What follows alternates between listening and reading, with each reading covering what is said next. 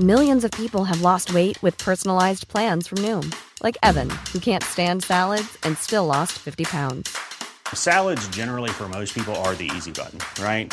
For me, that wasn't an option. I never really was a salad guy. That's just not who I am. But Noom worked for me. Get your personalized plan today at Noom.com. Real Noom user compensated to provide their story. In 4 weeks, the typical Noom user can expect to lose 1 to 2 pounds per week. Individual results may vary. Quality sleep is essential. That's why the Sleep Number Smart Bed is designed for your ever-evolving sleep needs. Need a bed that's firmer or softer on either side? Helps you sleep at a comfortable temperature? Sleep Number Smart Beds let you individualize your comfort, so you sleep better together. J.D. Power ranks Sleep Number number 1 in customer satisfaction with mattresses purchased in-store. And now, save 50% on the Sleep Number Limited Edition Smart Bed for a limited time. For J.D. Power 2023 award information, visit jdpower.com/awards. Only at a Sleep Number store or sleepnumber.com.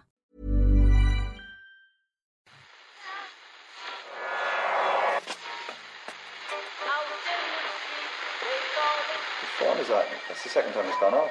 They never go home, those boys.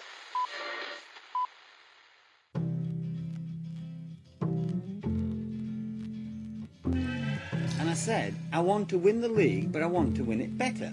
You can understand that, can't you? Yes. Good lad. So he's almost like having a second captain in the team. Second captain, first captain, whatever. You're very welcome to a brand new week of the Irish Times Second Captain's Podcast. Kieran's here. Hey there, Owen. Ken's here.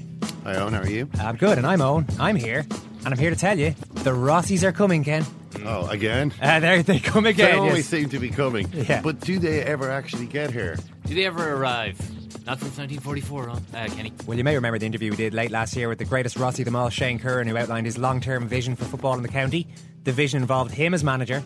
That was key to the Shane Curran vision. And the team as All-Ireland champions. I have to say, I thought it sounded a little far-fetched at the time. But now their current manager is talking in those terms, Murph.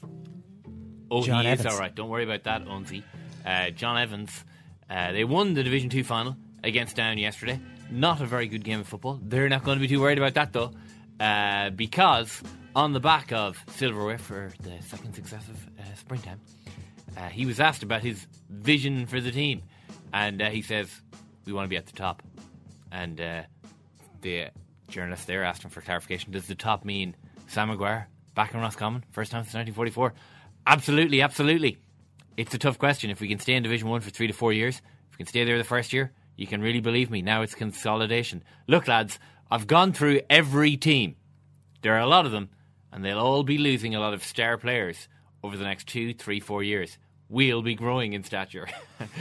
So let's do it. Let's just go for it. Let's just win this damn thing, says John Evans. He did add, shortly afterwards, that the biggest problem we'll have is trying to calm them down now, Smollett, and say one step at a time. It's how we cope with this now. That's the big question. It's how we cope with the pressure that I myself as manager I've just lumped heaping on the team. All right. Yeah. But I mean, hey, listen. That's, John Evans can talk in one fashion 1 minute, and then John Evans can talk in another fashion the next minute. That's what John Evans does. Anthony Moyles do that. And Oisin McConville are going to be in studio shortly, largely to talk about Cork and their rather embarrassing performance. Don't think it's stretching it to call it that at the weekend. We all remember the 40-foot Brian O'Driscoll banner. Oh, what do you think of that? Well, no, Was he editorialising a bit there? I don't think it's too much to call it that. You can editorialise on a podcast, can't you? I don't know.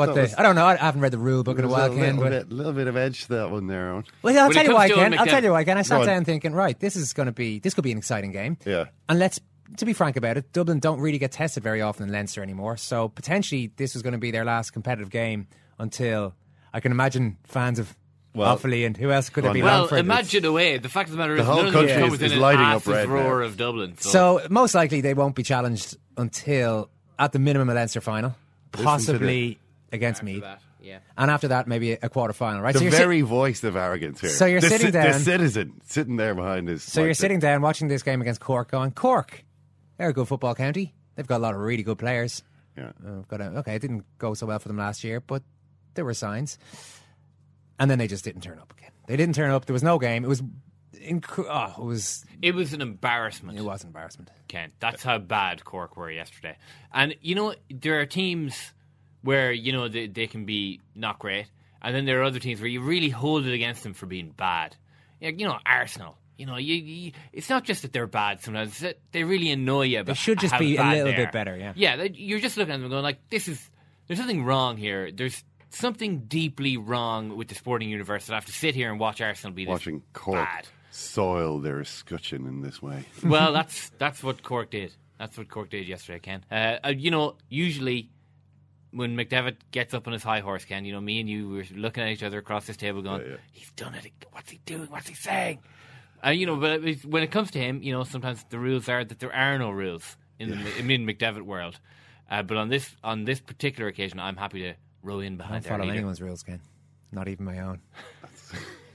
Sounds chaotic. We all remember the 40-foot Brian O'Driscoll banner that dominated Lansdowne Road skyline in O'Driscoll's last game for Ireland. Yeah, we all remember this. I never thought the day would come when that was outdone as a farewell. But then I sat down to watch Channel 4 racing at Sandown for AP McCoy's final day. It was really well done, actually. There was no one individual moment as spectacular as the banner. Yeah. There was no banner. Just a long day of sustained emotion, and the structure of a day's racing gives plenty of time where there's nothing actually happening in terms of action, so more people can come on and talk about AP McCoy. I was a bit concerned sitting down thinking, this is going to start getting a little bit ridiculous, just everybody talking about how great one man is, and that is of course an element of it, but a lot of people spoke really well. I was amazed how emotional the presenters were. Richard Johnson is the Jimmy White of the racing world, except that rather than being runner-up 6 times, whatever Jimmy White was, he's been runner-up to AP McCoy 15 times over the course of a long career.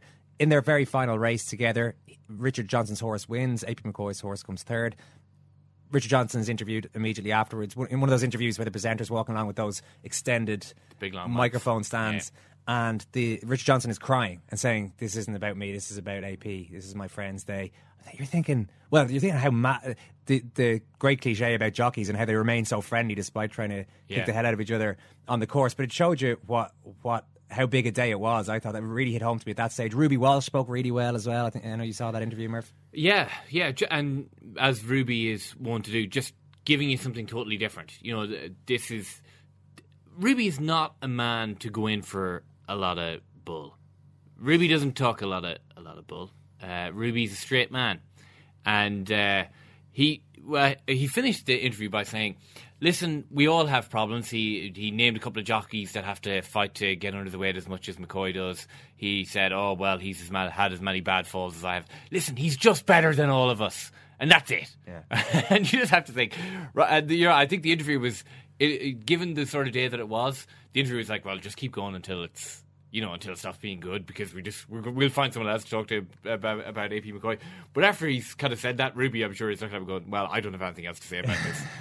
I've given you an interesting line. That's it." But he actually also made these points. I know you were interested by this as well. Just this is what McCoy did when he first went over to England. Was he hired a driver, and then he handed over his entire race card to his racing agent, who found all of the rides for him. Basically, he organised his life in such a way as all he ever thought about was how to get the best out of the horse that he was going to be on, or the horses that he was going to be on at any given race meet. Just took all of the confusion out of his entire life. And Ruby was saying, I just can't believe that more people haven't done that since then. I've tried to do it. Other people have tried to do it. But he's shown us the way to just organise your life so that you can just feed the obsession, and that's why that and a number of other reasons are why he's as good as he is. The problem now for McCoy is he's a model for someone, I think, who will struggle in retirement, certainly in the initial stages. Most sports people do, but he really doesn't seem to want to retire. He's retiring because the only thing worse than having to retire is having to retire when you come second and when other people are telling you to do it, and he's taken the step. A little like Henry Shefflin maybe is a similar example. Shefflin was on the wane in the sense that he wasn't a regular in the team anymore, and he took that decision as well. But it's a little bit different. Henry Shefflin's got his own career away from sport, whereas McCoy now has to find something else to fill his days, and he has said himself that he's going to struggle to do that. He's talked about this being the best time of his life, and he doesn't feel anything is going to match it. So you would worry a little bit in that sense. We'll talk about this all a little bit later on in a bit more detail. Ken, it was John Terry Day in the Premier League yesterday. Oh, John Terry. Just reminding everyone, when you get down to it, there's actually a lot to admire about John Terry. He is one of the most vilified players in the Premier League for many reasons. I mean, he's annoyed a lot of people over the years. He's done a lot of terrible things, but he does have some things going for him as well. And I think against Arsenal, he showed what it was all about. I mean, to lead a defence like that, not just his own performance, which Mourinho was saying was the best that he'd ever seen from John Terry, and there have been some good ones, but to sort of be the centre of just a brilliant Chelsea defensive performance, to direct the whole thing. He was the conductor at the heart of the symphony. He was. And then at the end, a brilliant chest-beating display of exultation as he took as the Arsenal fans who had remained in the stadium poured down their bile from the slopes, screaming about how boring Chelsea were. John Terry was over there communing with his own fans. Really celebrate. I mean, I've never seen a 0-0 celebrated to such a... I mean, occasionally maybe you'll see a 0-0. When Italy knocked Holland out, they just got to the final of Euro 2000 thanks to that 0-0. They were celebrating much as Chelsea were with the 0-0. I actually think that Ivanovic was surprised when, Ivanovic was like, oh, final whistle, one step closer. And then he turned around and John Terry's going completely bananas beside him. He was like, oh, yeah, I suppose, yeah. Well, yeah, sure, let's go with it. Yeah, okay, let's celebrate this 0-0, this horribly destructive display. It was better than a 1-0 win, I think, for Chelsea, particularly for Jose Mourinho. And I'll tell you why. Firstly, he continued his attempts to dismantle the Barcelona way of playing football. As we talked about last week, he's going further and further down the road of doing whatever Barcelona don't do. This is what I'll do now because I've freed myself from their shackles many years ago. And secondly, he gets to give out about, or at least even bottle up, the amount of decisions given against him. A lot of penalty appeals. Now, there were penalty appeals on both sides, but Mourinho will only see the ones that should have been given to his team. So therefore, he can keep, despite the fact that they're clearly the best team and are champions, he's still going to have a siege mentality going into next season. Oh, I think so, yeah. He didn't even have to really get angry about the referee. He praised the referee. He compared his performance to that of John Terry. But he said John Terry's performance would still have been great if he'd made a couple of mistakes. And the referee's performance was like that. Great, but with a couple of mistakes. So he knows that he could have gone there if he needed to. I mean, obviously he responded. They put the fact in that his team had just celebrated this point in this boiling cauldron of hate as the Arsenal supporters spewed out their contempt and their scorn for what Chelsea had just perpetrated. And he said, well, boring? 10 years without a title, that's boring. So he always sort of knows where the little raw nerves are. Yeah, the pressure points. All right, big news. Big Irish Times Second Captain's podcast news is that we're taking the show on the road. And this is a long road, Murph. It's actually an ocean. To be honest, there is no road where we're good. If there was, it would take a long time to drive. Where the map, or at least the road network ends. We're going to San Francisco. Yes, yes, indeed we are. We're going to be visiting all the famous spots: Golden Gate Bridge, Alcatraz, Nike Town.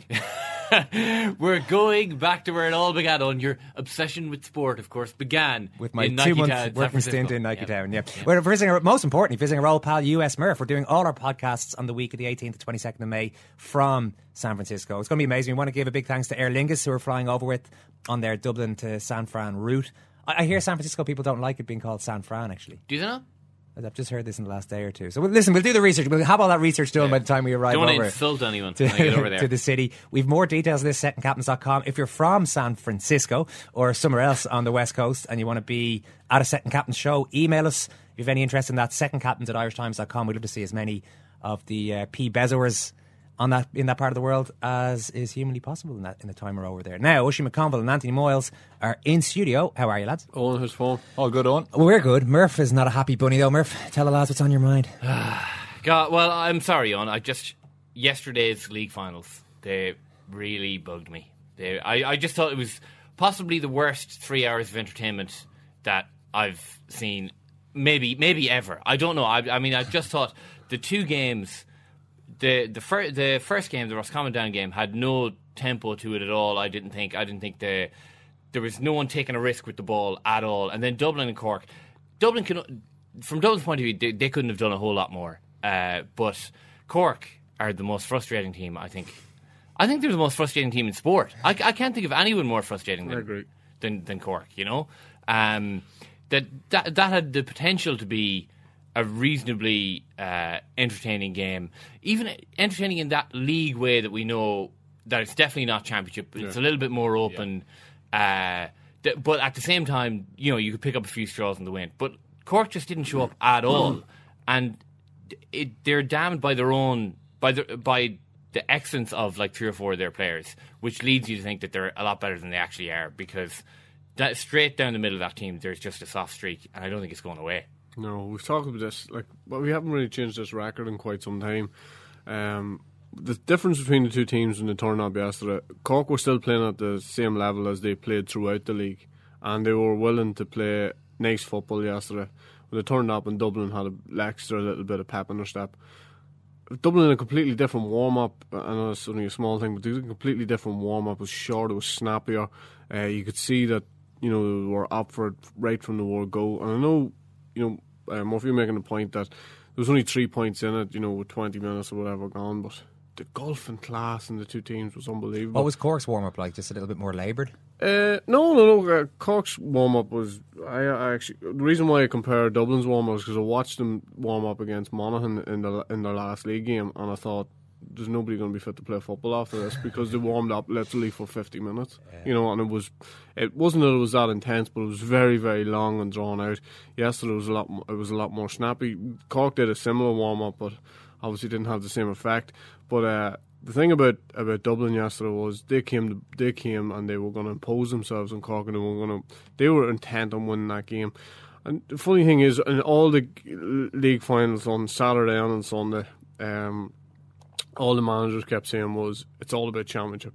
You know, it's all about championship for us. This is a lead-up championship. As soon as this thing was over, well, one of the things we wanted to do was we wanted to win the league, and we've set our sights out at the start of the year for the winning teams. And, you know, it's a bit of a cop-out, you know, before a game saying, listen, you know, we're here, but it's really championship. Because when you're in the final like that, you might as well go and win it anyhow. Yeah. Cork just don't have it, and they have not had it for quite some time.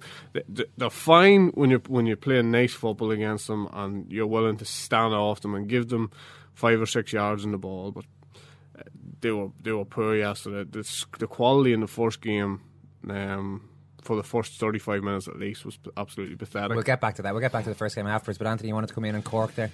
Yeah, the worrying thing for me for Cork is that you come into a league final, so fellas who they've tried to have unearthed during the league campaign, they just didn't show up. As Murph says, the spine of the team, you know, there's a few fellas there who've been there a while now, Cadigan, Shields, different guys like this who just... no leaders, you know, like there was a willingness. It looked after 10 minutes that Cork just said, right, this is it. Like, I mean, literally I was watching the game and said, that's it. This Dublin are going to win this at a canter. Like, I mean, and that's how it seemed. After 10 minutes or whatever it was, and that was from any time we played Dublin, and even when we you know, where Dublin were the superior team for, you know, in the sense of even the players, we always said, okay, Dublin will come at you like absolute bolts for the first 10-15 minutes. So you just have to stay on the coattails. Make sure you do whatever you can to try and win your battle, or at least even your battle out with your opposing man. Don't concede the ball to them. Cork straight away bring Collins back from full forward, back in. It sits in front of their full back line. And in Croke Park, you could have 4 lads sitting in front of your full back line. There's still lots of space. So they concede the ball out the field, which puts their 2 half-backs, half-forwards under serious pressure. And McCaffrey and the rest of the boys just all tear forward. Dublin have an extra man. And then they pinpoint passes into Bernard Brogan, Kevin McMenamin, who ran riot in the first 15 minutes. And basically the game was over after that. So Cork then said, well, look, do you know what we'll do? We'll actually hand you the advantage, see how you get on with it, on top of the advantage that you always have, which is that you come out like lightning bolts for the first 10 or 15 minutes. The crowd are behind you. Because Dublin always hit that spell, that lull spell, which they actually hit yesterday. For 15, 20 minutes, from about the 10 minute on, Dublin were very average. A bit listless there for a while. Yeah, there was bad shots, there was bad hand passes, there was very bad kick passes, there was a few really bad attempts at scores.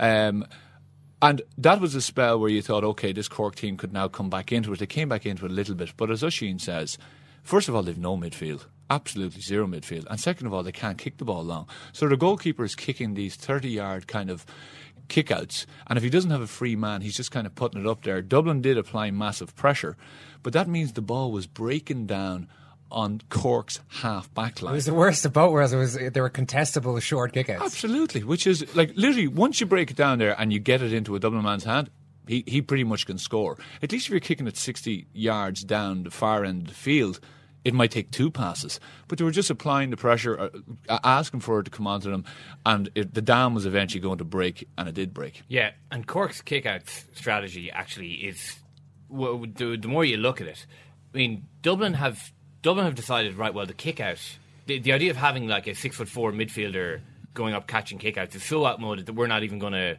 play that game anymore. Like, Kerry have David Moore and Anthony Maher. I don't know what Cork are going to do when Ken O'Halloran looks out and sees those two guys 60 yards away and the Kerry half-forward line doing what they're going to be doing, which is covering for short kickouts. They have no option at all. I mean, the starting block now for teams is have a kick-out strategy that means that when we have the ball from a kick-out, we'll try and retain that for 3 or 4 passes. And Cork didn't seem to have that, which is just unbelievable to go to a league final and not have a kick-out strategy, taking into account the fact that the other team are going to try and win the ball off you high up the field, which is what Dublin did yesterday. Absolutely. Like, I mean, it's no surprise to see O'Connor coming out of retirement then, because they've obviously sent an SOS out and said, we need a man who's at least 6'3", 6'4", who's mobile enough. Because you don't have to be this myth of, the old midfielder is done. Not necessarily.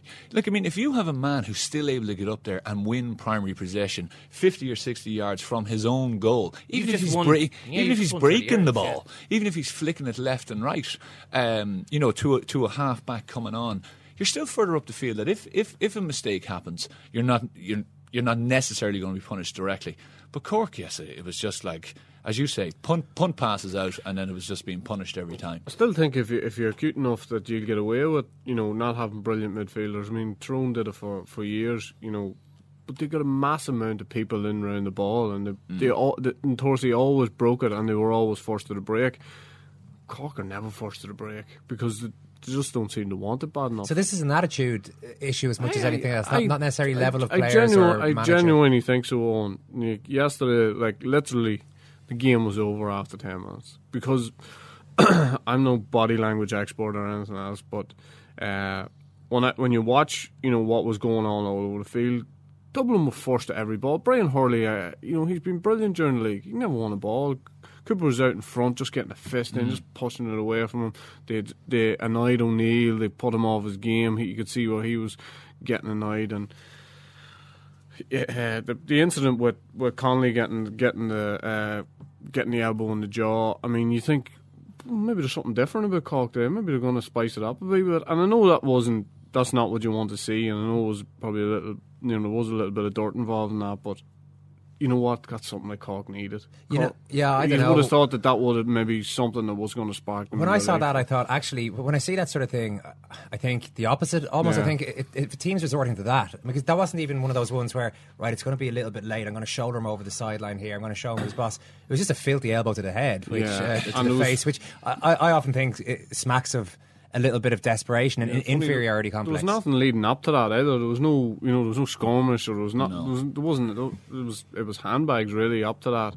And but I just saw. I think Cork need to start a fight in the middle of the field or something, in order to get themselves revved up or something. Because I've seen them a lot of times now, and when you play at their level, and you play at a nice level, and you play football against them, then they will give you all you want. As far as the kick passing and how they move the ball, and especially how they operate up front, the movement. There's no movement up front. Even when Hurley won the ball, he was isolated. When O'Neill won the ball, he was isolated. It was almost kick it in and let's see what these boys can do. But as individuals, not as two corner forwards playing together. When you look at it, I was a big fan of Cuthbert when he came on the scene originally, because I felt.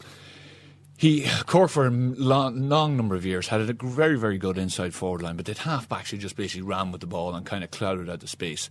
Yes, they have a very good full forward line, but then no one was breaking at pace. Collins was getting the ball and he was kind of giving it to a half forward who was already back, who was giving it back to a half back. And Dublin have changed now. Dublin aren't putting a pressure, it seemed to me yesterday.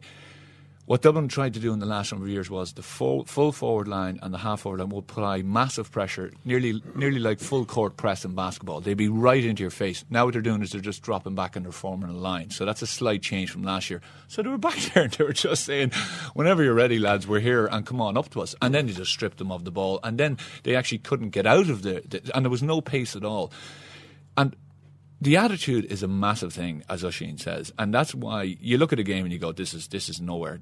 They're finished here," which is very, very surprising considering it's a league final. They've how many weeks to go to the Munster Championship, and they should have somewhat of a settled team. But there was one instance yesterday. If anyone wants to even check back, Kilkenny gets a ball in and around between his full back line and half back line, gets the ball. Hand passes it about 20 yards to, I can't remember who, someone was coming out. He goes by a Cork player at the hand pass, right? The Cork player's in front of him. He goes past him, as the hand pass is given, another hand pass goes, and he ends up on the end of it and sticks it over the bar. And the Cork player is tracked, has actually lost him. Kilkenny starts a good 15 metres behind him and ends up 15 metres ahead of him. Now that is just simple attitude. It's just not bothering, looking around going, I'm not going to do it today. Someone else can do it. Maybe it's within the camp. You know, leaving Kerrigan as a substitute, certain, like, I mean, some of the selections that he made, some of these new fellas who come in, I don't know, but they're in big, big trouble, I think. Well, nobody seems too enamoured with the quality in the first game either, Oisín, but the Rossies are on the march to the All-Ireland. At least that's what John Evans said in one sentence. He said that after the game, we've been talking about this earlier on, that they, in future, absolutely they can win the All-Ireland. His next sentence was, "Okay, everybody, calm down. Keep our composure." In here. So, what do you think of what's coming? The first half wasn't pretty at all. I didn't enjoy the first half at all. The second half wasn't as bad. There was a few glimpses of quality. Roscommon are decent up front. They're decent in the middle of the field.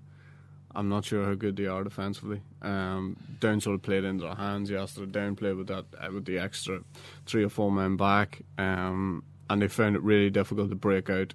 The quality of the simple things in the first half were absolutely desperate. Even Senan Kilbride at one stage gave a fist pass of maybe 3 metres and it run out over the line. It was so dead inside Croke Park yesterday. You know, there was very few at that first game, and sort of it almost seeped into the players. It was, as I say, it was a little bit better the second half. Down aren't going to be able to cope with playing against teams who've got, you know, 2 solid midfielders because they have nothing. We talked again about them, how small they were, and that was just emphasised yesterday by the fact that there was 2 solid midfielders in playing with Roscommon. Roscommon were the better team, even though it took them quite a while to impose themselves in the game. Yeah, looking at it, it could easily have been the Division 3 final. If you'd walked into Croke Park and said this is the Division 3 final, you'd say that's about right, that's the level.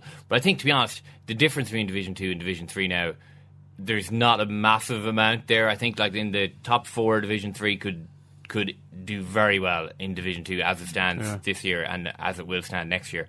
But just one thing that struck me that really jumps out at me when I'm watching a poor game of football, which is, and I think this is the stat of the summer, which hopefully someone will count in every single game, is hand passes to guys facing their own goal. And it happened so often yesterday that a halfback is coming forward, and instead of someone coming off their shoulder, they're hand passing it to a half forward who's running back towards him. And as he catches the ball, he's actually same position. What he does is he does a loop around the guy that just passed him. It's a nothing pass. Just passed the ball to him, you know. Yeah. And it's a cop out. Yeah, exactly. That's exactly it. That there's no one actually taking a risk on the ball, which is a risk, as in try and beat a man in possession, try and run around him, or to kick the ball 20 yards, or to hand pass the ball to a guy on the burst towards the opposition goal. And I just think, like, that's the key thing that you see in bad football games now, is guys just taking that hand pass. Like Derry and Enda Lynn is, he's the recipient of more hand passes facing his own goal than perhaps any player that I've ever seen. You seem to have done a lot of work on this. Well, no, it's just I took 5 minutes yesterday to watch that game and just count that, just see how often it happens, and it's crazy how often it happens. It's the crazy stat that has been introduced to GAA called possessions.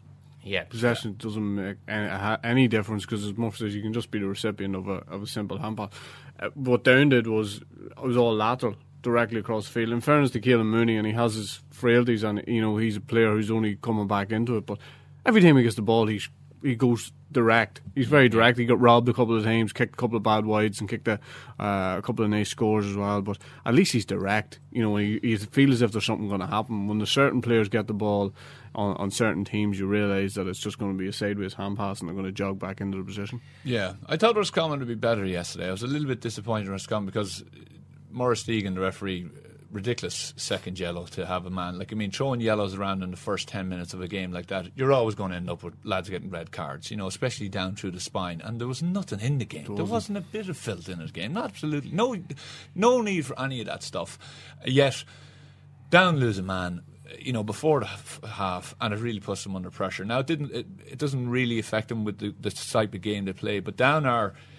they have two of the smallest lads inside in the full forward line, but yet any man that gets space, especially for a long time, they were kicking in long balls into these lads, high long balls, which was just coming back out straight as quick. So you're either playing a running game or you're not. Are we focusing too much, in terms of Roscommon, are we focusing too much on the quality of their performance rather than the fact that this is another piece of silverware, this is another piece of that jigsaw that seems to be being put together there? It's a massive step for them. There's no doubt about it. Evans spoke about it. It is a massive step for them. It's just a little accomplishment for all the hard work that they've put in. There's no doubt about it. I would be like us in the sense of, I think they definitely need more up front. Kilbride is a class player. He looks as good a shape as I've seen him in years. Cathal Craig is good. He links the play well. Shine is excellent in midfield. Very impressed by him yesterday. But they're young and they'll improve. But even yesterday, as you said, the listlessness in Croke Park, it does have an awful impact on players. I've played in those games before where there's 20-odd, 30,000 people, and you may as well be playing it in a graveyard. Sort of, defeats the purpose of being at Croke Park. If you're in a tight little ground, play that in Tullamore or somewhere, and there's the crowd is on top and there's a bit of niggle. All of a sudden, you'll see it in players, but when there's this kind of, you have so much space and I give you a hand pass and you give it back and then I give it back to you, you can just see people saying, well, if I flick this on in 5 minutes time, they'll still be hand passing. A bad game is a really bad game in Croke Park. What I think as well for Roscommon is the important thing is now that they have a decent championship and that they stay in Division 1 next year, because the thing that I would see with both of those teams is that would be so far off what's left in Division 1 that there's a possibility to come straight back down. So whatever bounce you get this year, it's nullified then next year. Yeah, and you would hope that they have a great chance this year, though. I mean, if they having won as often as they've won in the league, they go to Croke Park, win a Division 2 final. They have London and Sligo to get to a Connacht Championship Connacht final, which is effectively into the last 12, one way or the other. They have a free shot at Mayo, where Mayo are nearly they don't want any more Connacht titles. Mayo or Galway have a free shot at them. And then all of a sudden, Ross... No, you're right. I liked it. Yeah. He was downplaying Galway there. But you can kind of say that it's building and building and building, with Roscommon. But they could lose 6 games next spring very easily. So the time is now. If you're Roscommon, don't be looking at this year's championship saying, listen, we've got under 21 teams next year will be good. They could lose 6 games in the spring next year and be very down on themselves. So. But if you want to talk about speed and transition of the ball, you only have to look at Dublin yesterday.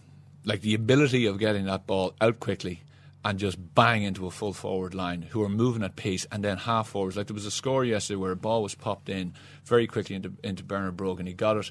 Dean Rock was going off his shoulder, just a little quick hand pass, bang over his left foot. That is unstoppable. Whether Mark Collins cloned himself by 4 in there, he wasn't going to stop that, right? And he's literally moving around, and that's what I say. Cork, you're either pregnant or you're not pregnant. They were they didn't know what they were at yesterday. They put him in there. And he's going, and neither was he even run out of the ball. We spoke before about Donegal, right? And Donegal are the past masters of doing this. Paddy McGrath goes, McGee sometimes goes, what's his name? Lacey goes. Different lads go. And when they go, they go. They don't half go. They're gone up the field and they say, the ball will eventually get to me. Cork yesterday were, I'll go, no, I'll come back now.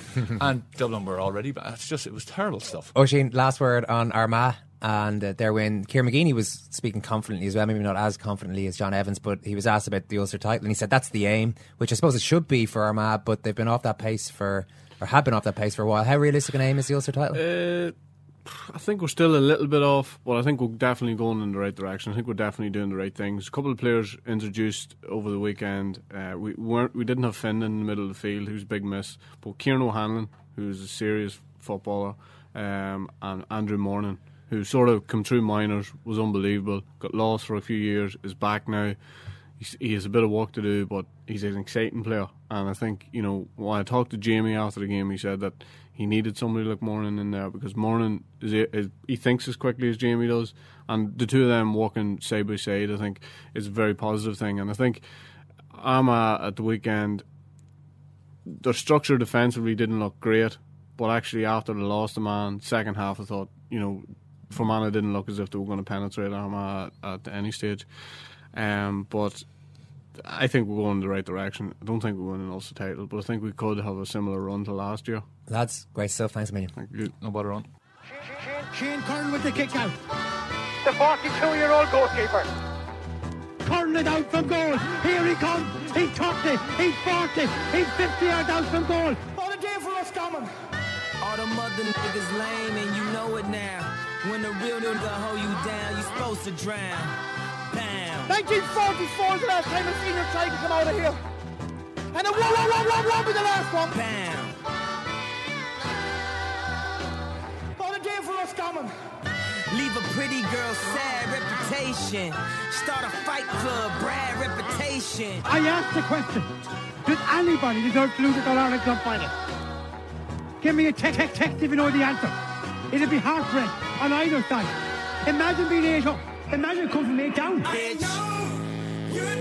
Shane Curran has been lifted by an umpire, a sub-goalie, 2 Castle barmen and a British mate. I can't see Curran continuing. It could be his last race out of goal. What a day for us coming. We should probably mention, Murph, that Dublin were quite good. We talked a lot about Cork there. Yeah. Dublin were quite good. Yeah, Dublin were very good. Dublin, particularly, I think in the first half, when it kind of seemed like there is a chance there might be a game breaking out, they did put together some pretty nice scores. I mean, they led 5-0, certainly 4-0. That was good. The first 10-15 minutes. I mean, what did we learn about Dublin? Oh, nothing. Oh no, I'm not saying it doesn't make it any more or less likely they'll win in All Ireland, and it's not really much good for them, that game. I don't think, but it's the same. You would think that last year. you would think that Dean Rock will play in this championship, and I think he deserves to. He's a really excellent footballer. Jack McCaffrey should be back in the team. Looks like a very potent weapon for Dublin. But other than that, it was just a really dead thing. And I mean, we mentioned the fact that the games were on in Croke Park and 31. I mean, it's amazing that you could get 31,000 people into a stadium and for it to be as quiet as it was for 3 hours. Well, I mean, a lot of the crowd weren't in until the start of the second game, but it's a feat of engineering to make that little noise. I mean, it's a miracle, I would say, to make that little noise over the course of 3 hours. Which is funny, because like we've talked about Roscommon fans in particular being usually quite loud and colourful and all those things, and maybe they would have made their presence felt in provincial Tullamore venue or somewhere like that. But, I mean, it might be nice for Dublin to play a game outside Croke Park once in a while. All right, enough of the downbeat stuff. Should be a good Irish Times Second Captain's football podcast today. They have asked for that, really. You can laugh. It was the World Cup. I'm a little bit of an idealist, but having said that, I want to be like me. You don't know what you're talking about. What did you know? I'd like to stay alive for 6 years. I'm going to leave it there. I'd say it to your face, and I'll say it to you now. Come down Swansfield and we'll see them, won't we? What you doing down here, you shawny man? Eden Hazard, Owen, the best player of the season, according to all his fellow professionals. He won the PFA Player of the World last night, and we're going to talk a little bit about him and how he got to where he is. We'll talk about some of the things about some big games over the weekend. Obviously, we've mentioned the Arsenal-Chelsea one. Manchester United took a bit of a pace thing James as well. McCarthy's wonder goal. Yeah, James McCarthy. Just after, I think Owen, I'd grouped him as one of those players who never scores. One of those midfield players who never scores. Even if he has a chance to score, he'll pass to somebody in a worse position because scoring isn't what he does. There he is. He raids through the Manchester United defence. He's like showing balance like Diego Maradona. And remember against Belgium, the semi-final of '86, he's bent over practically double, but his little legs are still whirring away, keeping him up. And he manages to beat David De Gea with a savage shot, Owen. And shoot down Manchester United after only 5 minutes or whatever it was. So congratulations to him, and another apology from me. A lot of apologies coming from the two of us in the last week or so. I can't wait that long, though, to get to the big news of the day, because we've had a lot of tweets and emails about this. A certain somebody is back in Nigerian football. Coach, you wanted victory. This is the game you wanted victory, but it didn't happen. What happened? Well, I wanted victory. I want victory for every game, but today's game, this is for football. You look frustrated on the pitch. You look frustrated on the pitch during the play there. Where do you think you got it all wrong today? Well, it's just the nervousness, anxiety in front of the front line. We want to score, and it's not coming. Some of your players, I mean, you had Kenneth Omeru and Ahmed Musa, they were injury concerns before this game. Were they fully fit for this game? Yeah, but you saw the game. They were playing good. I don't have a problem. I think they did good. What lessons are you going to take away from here, and what will you do differently in the next game? We just have to calm everybody down and then take it from there. We have to calm you down, overzealous reporter. Well, good news for that guy, because Stephen Keshi, Ken, the man at the end of those questions, is back. A lot of interest in this from people tweeting at Second Captains. It's great when you really feel like, you know, you have ownership of a story. You know, that when it comes down to it, when news breaks on this story, that you are the most trusted outlet for that news. Well, 1 week later, 1 week later, we swoop into action once again. Yes, people are interested in how Stephen Keshi is getting on. Now, Stephen Keshi, of course, was a coach of the Nigeria Super Eagles, whose contract was not renewed after the World Cup that you heard. I mean, you could hear from the tenor of that interview that there were problems with the Super Eagles team. Just a few. And his contract was not renewed. However, his contract, he was rehired on a match-to-match deal immediately after his contract was not renewed until November, when they failed to qualify for the Nations Cup, which took place there in Equatorial Guinea. So Nigeria have been looking for a new manager, and they have hired a new manager, who is Stephen Keshi. He's back. He's back for the third time as Nigeria coach. I mean, the third time in the last few months, but there have been no other Nigeria coaches. It's only been Stephen Keshi. He's been employed, then unemployed, then employed match to match, then unemployed, and now once again employed. He says, it's a fresh start. We need the support of our fans, media, and every Nigerian to return the team to where we truly belong. As a coach and former player, I also was hurt that we failed to qualify for the last Nations Cup. We need to come together as one, because Nigeria belongs to us. This is not Stephen Keshi's team. This is our national team. And with the strong mandate given to me by the Nigerian FA, I look forward to many years of the job. Well, look, according to the BBC, who had a local reporter, BBC Sport understands that Keshi has been set several targets and that his contract will be terminated if he does not meet them. I'd say he's pretty worried about that. I'll keep my phone on all the same, though, lads. Thanks. No winners for AP McCoy on his last ever day of racing at Sandown to add to his career total of 4,357. It looked like a bit of a grueling day for him, to be honest. He's been the centre of attention for a long time, but maybe not in a way quite like that. Johnny Ward of the Racing Post is on the line. Johnny, have you ever seen emotion like that in a racehorse before? No, probably not. I mean, I was at the Hennessy, the Irish Hennessy, when he won the Hennessy on Carlingford Lough earlier this year, and I think in terms of Irish racing, that was a special day, because the reception he got that day, I think it was the day after he announced that he was retiring. It was just totally went beyond racing in terms of its significance and what you felt yourself being there. And what happened at Sandown was just another level altogether. This is a real death in the family in terms of horse racing.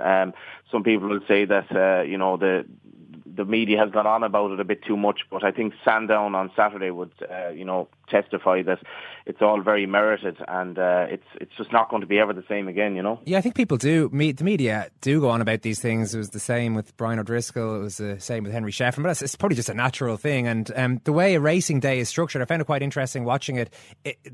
There's a few hours of coverage, and there's a lot of time where there's not going to be a race on. So there was a lot of time for even the presenters. I thought were getting emotional. His fellow jockeys, Richard Johnson wins the race. Finally beats AP McCoy to one, having been a runner-up to him in the Jockeys Championship for 15 years. And he looks emotional about the whole thing. So it's not as though it's a media construct. I mean, people clearly care quite a lot about AP McCoy in racing. Absolutely. This is a fella that won't be around again. There won't be anything like this again. He's basically been champion jockey every year he's ridden, and he's had 7,630 rides. And I mean, some of the quotes he's been coming out with since the day have been just absolutely unbelievable. And I've always felt he was a bit like Roy Keane, and he's kind of been saying that himself, that, he's nearly as mad as I am. And he said, I genuinely felt like I've never worked a day in my life. And this is a fella who probably hasn't had a proper meal in 20 years. It's amazing. And he was talking about yesterday, he had a bit of lunch, and he woke up to the smell of a nice kind of Irish breakfast. And I was just thinking, like, what must that have felt to him like? But it's been a tough time in racing, with JT McNamara, and we've had, a few years ago there were 3 deaths in Irish racing in 1 year, and we've had Robbie McNamara, and we've had Davy Condon being told he can't ride again. Yes, despite all of this, the iron will of Tony McCoy has just kind of shone through the whole thing, and I think just what basically really people feel is that this is mortality. Nobody can go along forever. And I think the fact that AP McCoy is finished, there is that feeling, it will genuinely never be the same again. And I think that's what Richard Johnson was feeling, and his peers as well. I've read a lot of these interviews with him as well over the last few weeks. And one question keeps recurring to me, and that is, why exactly is McCoy retiring? Yeah, I think there's a simple answer to this. I think he's retiring at a time when he feels that he hasn't regressed. And as a national hunt jockey, 40 years of age is old. Most jockeys don't get to that age in national hunt. On the flat they can, and they can maybe ride a bit longer. But, for example, this is what we quoted in a marvellous piece in The Guardian actually last week. He says, I've broken my ankle, my leg, my arm, my wrist, my lower vertebrae, my middle vertebrae, all my ribs, punctured my lung loads of times, fractured my sternum, broken my collarbone, shoulder blades, cheekbones, all my teeth have been broken. That's probably one of the reasons he's retired. I mean, at 40 years of age, to be trying to struggle on in terms of your body. I mean, he's been an affront to science for so long. He probably should be 4 or 5 stone heavier than he is.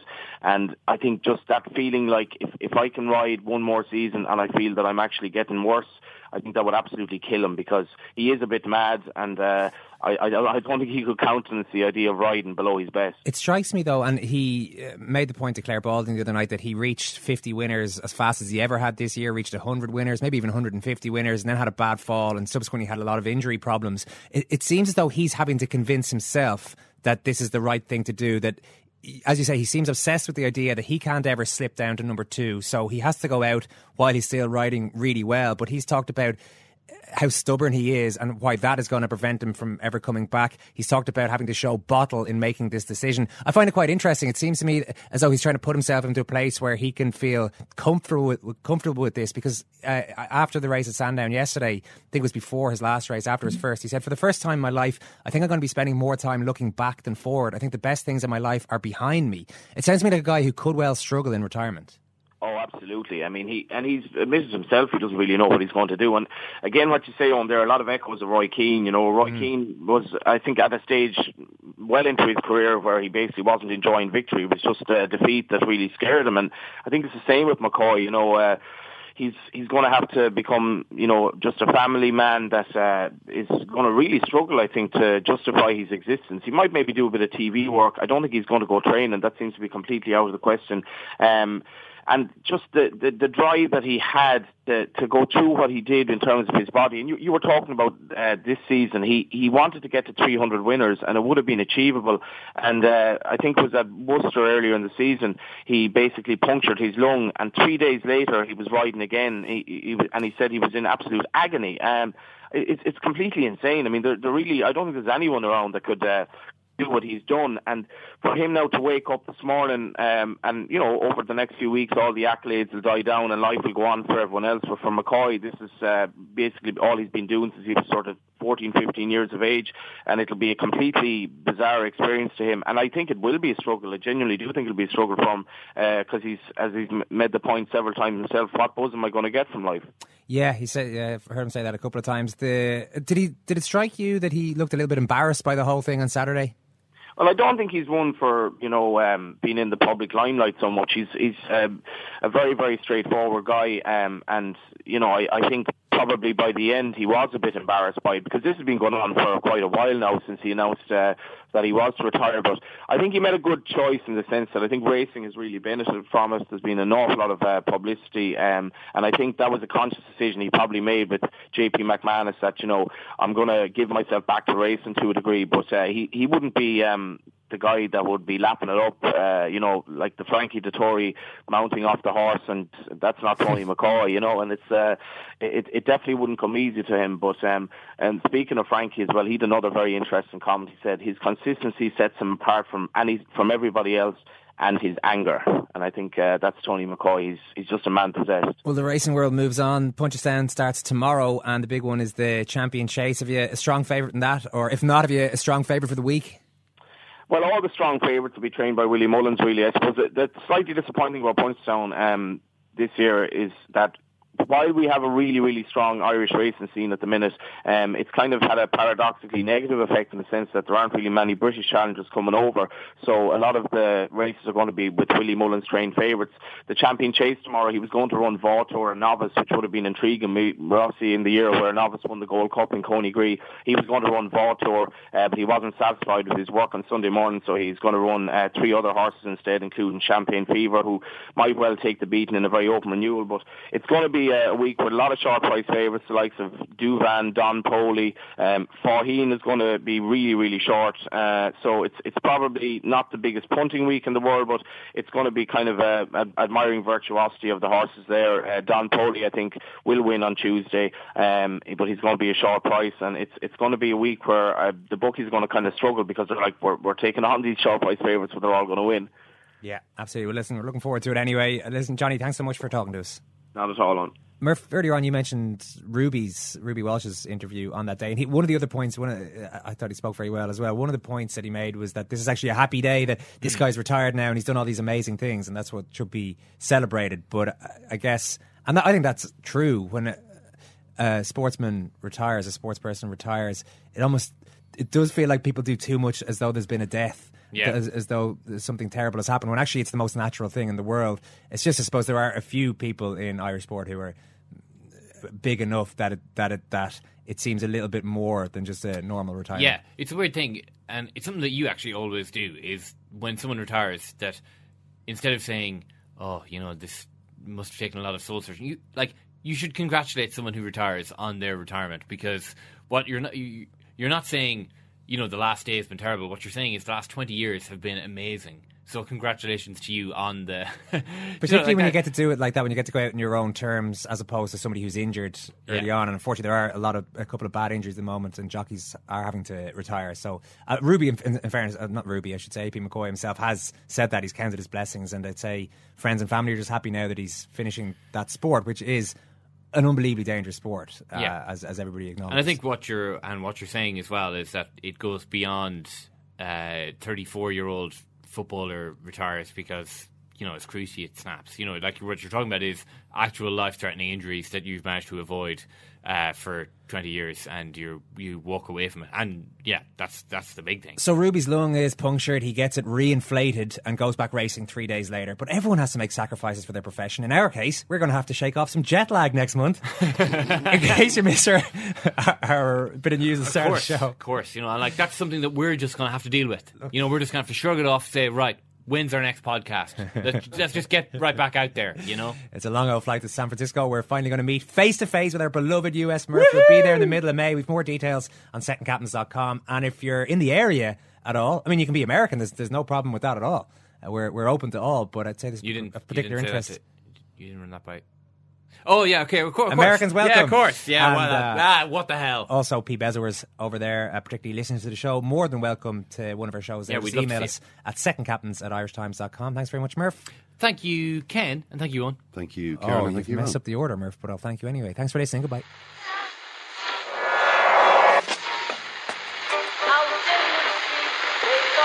What fun is that? That's the second time it's gone off. They never go home, those boys.